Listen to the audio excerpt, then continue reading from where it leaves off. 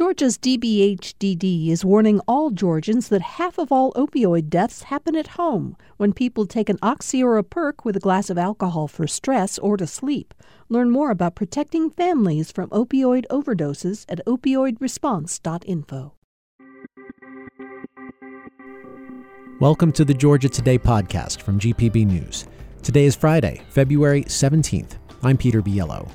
On today's episode, Democratic lawmakers push for more police accountability, more delays at Georgia Power's Vogtle nuclear power plant near Augusta, and the wildly popular Savannah Bananas baseball team is back and hitting the road. We've got the details on their tour.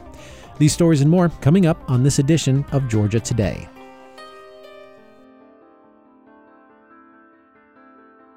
Georgia Power is once again delaying the startup of 2 new units at its Vogtle nuclear power plant near Augusta, and that delay is going to cost $200 million. Southern Company, the utility's Atlanta-based parent company, announced the delays along with its yearly corporate earnings yesterday. Unit 3 could begin commercial operation this May or June, not the end of April, its most recent deadline, and Unit 4 could be pushed back as late as March of next year, rather than the end of this year. Despite the delays, the company announced strong profits of $3.5 billion for the year. Lawmakers advanced 2 key pieces of Governor Brian Kemp's tax cut proposals yesterday. The House Ways and Means Committee sent to the full chamber a plan to give tax filers $1 billion in tax refunds and a ratification of Kemp's emergency decision to waive state gas taxes for 10 months beginning last spring. Condolences and tributes are pouring in from leaders across the state for Atlanta civic leader and businessman Thomas Dortch Jr., who died Wednesday. Dortch made history as the first black man to be chief administrator for a U.S. Senator, Sam Nunn. He was the former CEO of the 100 Black Men of America, a nonprofit mentoring organization. In 1974, he became the first associate director of the Georgia Democratic Party. Congresswoman Nikema Williams, who introduced a bill to award Dortch a congressional medal last week, echoed many tributes when she tweeted she is heartbroken by his passing. Thomas Dortch was 72 years old.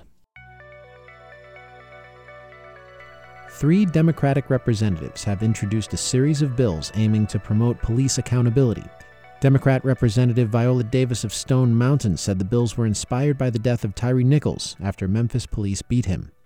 There has been a number of high-profile cases that has caused a lack of trust in our law enforcement, especially within the black community. House Bill 107 would require law enforcement officers to wear body cameras during interactions and release the videos in some situations.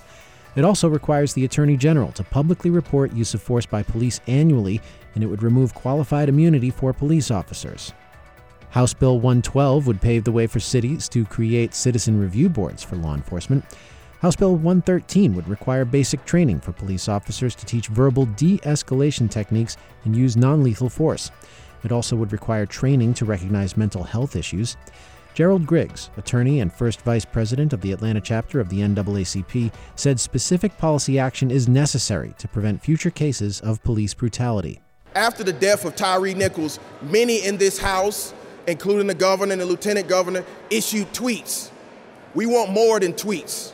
We want legislation and action and less thoughts and prayers. These particular bills are that step forward. And so as the Georgia NAACP, we are calling on the swift passage of these bills. The lawmakers called for bipartisan support for the bills, but similar bills requiring body camera use have been unsuccessful in the Republican-controlled State House in past sessions. The state Senate has advanced a bill to make it easier to prosecute gang crimes in any county. Senators voted overwhelmingly yesterday in favor of a bill to stem what Roswell State Senator Republican John Albers calls a gang crisis. Oftentimes, gang members will continue to move around from county to city, etc. And rather than trying to prosecute that in multiple areas, it allows them to consolidate it into one single venue. The measure also would increase penalties for felons convicted of certain domestic violence crimes who later possess a gun. The bill now moves to the House for more debate. A shortage of public defenders in Georgia is leaving attorneys overburdened and those accused of crimes waiting for a proper defense. And that wait can last for months. The problem has been long in the making and will take longer to solve. For a look at the extent of the problem, we turn now to Jason Sheffield. He's the former president and current board member of the Georgia Association of Criminal Defense Lawyers. Thanks very much for speaking with me. Hi, good afternoon. It's nice to be here, Peter. Thank you. Let's start by unpacking who is harmed by a shortage like this. First off, the defendants. What happens when someone's accused of a crime and needs a public defender, but either has trouble getting one or the public defender assigned to them has too many clients and maybe not enough time to focus on them? The person accused is absolutely at the first level of harm that we're experiencing statewide in the public defender system. But there's more than that. There's the judges who are harmed, and there's the system itself. If you think about starting with the people who are accused, these are individuals who are indigent. When you are accused of a crime, the state brings all of their power, all of their investigative power, all of their authority against you, and it triggers certain rights for these people who are accused. To have someone be there when you're questioned, to have someone assist you when you're trying to get out of jail on bond, to have someone explain the charges to you. These are the basic fundamental rights that are being denied because the system's in crisis. You mentioned judges are harmed by this. Can you tell us how? A judge wants to do the right thing. Where you don't have adequate representations for persons accused of crime who are indigent, the judges hear nothing from the other side, and the judges begin to wonder, am I getting the full story? Am I hearing the full truth? Judges cannot make informed decisions without the help and assistance of a criminal defense lawyer. What resources do public defenders, what resources do they need now that perhaps they used to have but don't anymore? Being a public defender is a very challenging job for many reasons. It requires that you devote your time to people who don't have the resources to give you as an attorney to help in their defense. So you are totally reliant on the state, the GPDC, the Georgia Public Defender Council, and or the county to provide you with the resources so that you can do a good job. And what a good job looks like in the world of criminal defense is an investigator, an office with printers and paper. Historically speaking, GPDC has partnered with the state and has partnered with the Georgia Association of Criminal Defense Lawyers to always do their best to fund and to educate these public defenders across the state. But something changed that so fundamentally undermined the efforts of public defenders that they began to feel unappreciated, unsupported, and then their offices were taken away. Then their printers were taken away, and paper was taken away. The camaraderie disappeared, and people started to feel like they didn't have a home to build their case within to protect these people accused. And you're talking about public defenders across the state. I'm talking about public defenders across the state that have been financially supported by GPDC. Under new leadership, they started having things taken away in a way that appeared to be politically motivated. Let me ask you, what political constituency would be pleased by that? Why is that a good thing for some people?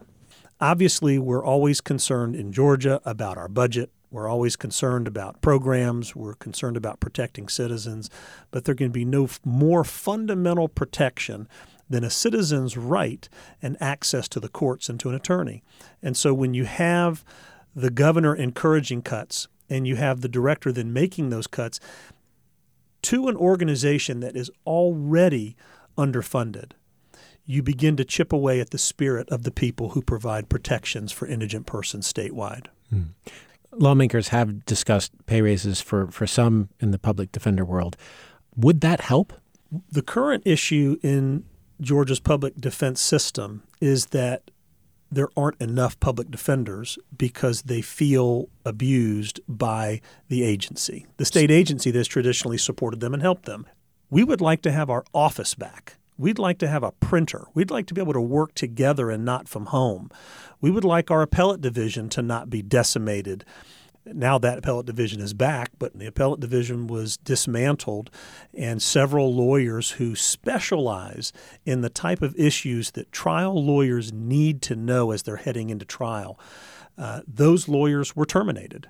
So you didn't have the backup. You didn't have the kind of information that was available before. It's as if the state agency expected a bridge to stay solid, but took away the pillars from underneath the bridge one by one, and is surprised when that bridge collapses. For people accused of crimes and waiting so long for defense to become available, proper defense to become available, is there a short-term solution so that these people aren't waiting in jail for so long? Like bringing lawyers out of retirement to quickly help address the issue, or something else I'm not thinking of? What do you think? The solution seems to be to start with the state, and for the state to acknowledge, and by the state I mean GPDC, to acknowledge that they need to be properly funded. And they need to lobby to the legislature for appropriate funding. If you look at, as an example, what's happened most recently with the ARPA funds, the rescue funds that have been given to Georgia in the tune of about $100 million, maybe a little bit more than that. 85 to 90% of that was given to prosecutors and judges. The rest of it was given to public defenders. So now prosecutors have more people to prosecute crimes. They have more victim advocates to assist with the victim issues in the case, and judges are ready to try cases. But it's like an entire lane of cars ready to start in the Indy 500, and none of them have tires. The tires, of course, are the public defenders that you need to make the system move forward, the cases move forward. Why did they only get a small percentage of those funds? I don't know. But that just shows an imbalance in the type of thinking that has become systemic in our legislature and in our state funding agencies. Jason Sheffield is the former president and current board member of the Georgia Association of Criminal Defense Lawyers. Thanks so much for speaking with me. We reached out to Omoteo Ali, the executive director of the Georgia Public Defender Council. Through a spokesman, she declined our request, but the Georgia Public Defender Council did send a statement, part of which reads as follows. Pre-2020, GPDC regularly furloughed attorneys statewide for weeks each year to maintain its budget. In 2020, the agency relocated to state-owned office space rather than furloughing attorneys, and there have been 0 furloughs since Executive Director Ali's appointment. We understand the Georgia Association of Criminal Defense Lawyers may be unhappy with GPDC as circumstances require us to bring training and professional development in-house and reinvest in our own capacity rather than contracting with private groups. The Savannah Bananas baseball team takes to the field tonight in West Palm Beach, Florida to begin their 33-city tour across the country. GPB's Benjamin Payne reports. This is the first year in which the team will play nothing but banana ball, their signature no-holds-barred brand of baseball featuring highly unorthodox rules. Rules like if a fan catches a foul ball, the batter is out.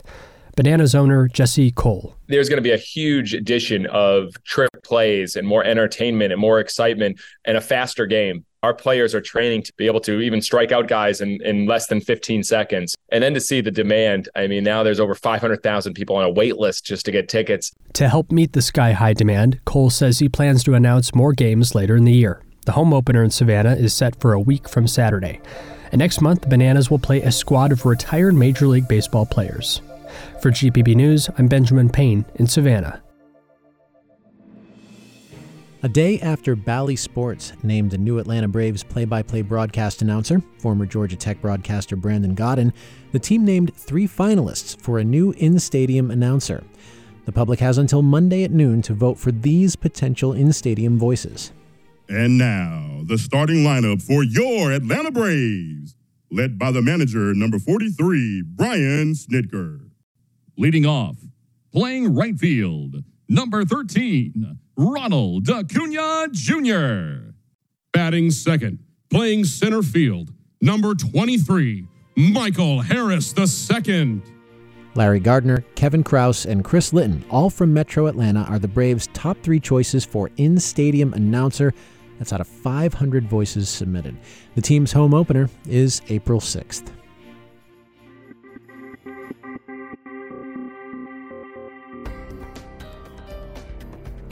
All right, that is it for today's edition of Georgia Today. We appreciate you tuning in. Thanks for staying on top of the news with us. We really do appreciate having you there as a listener.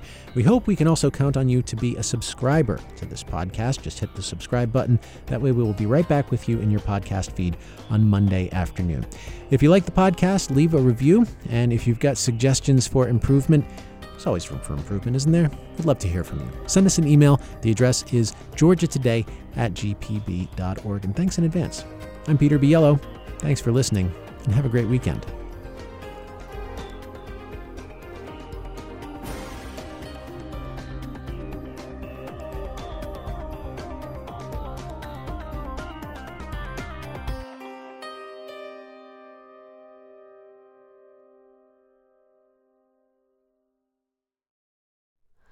Hi, it's Terry Gross, the host of Fresh Air.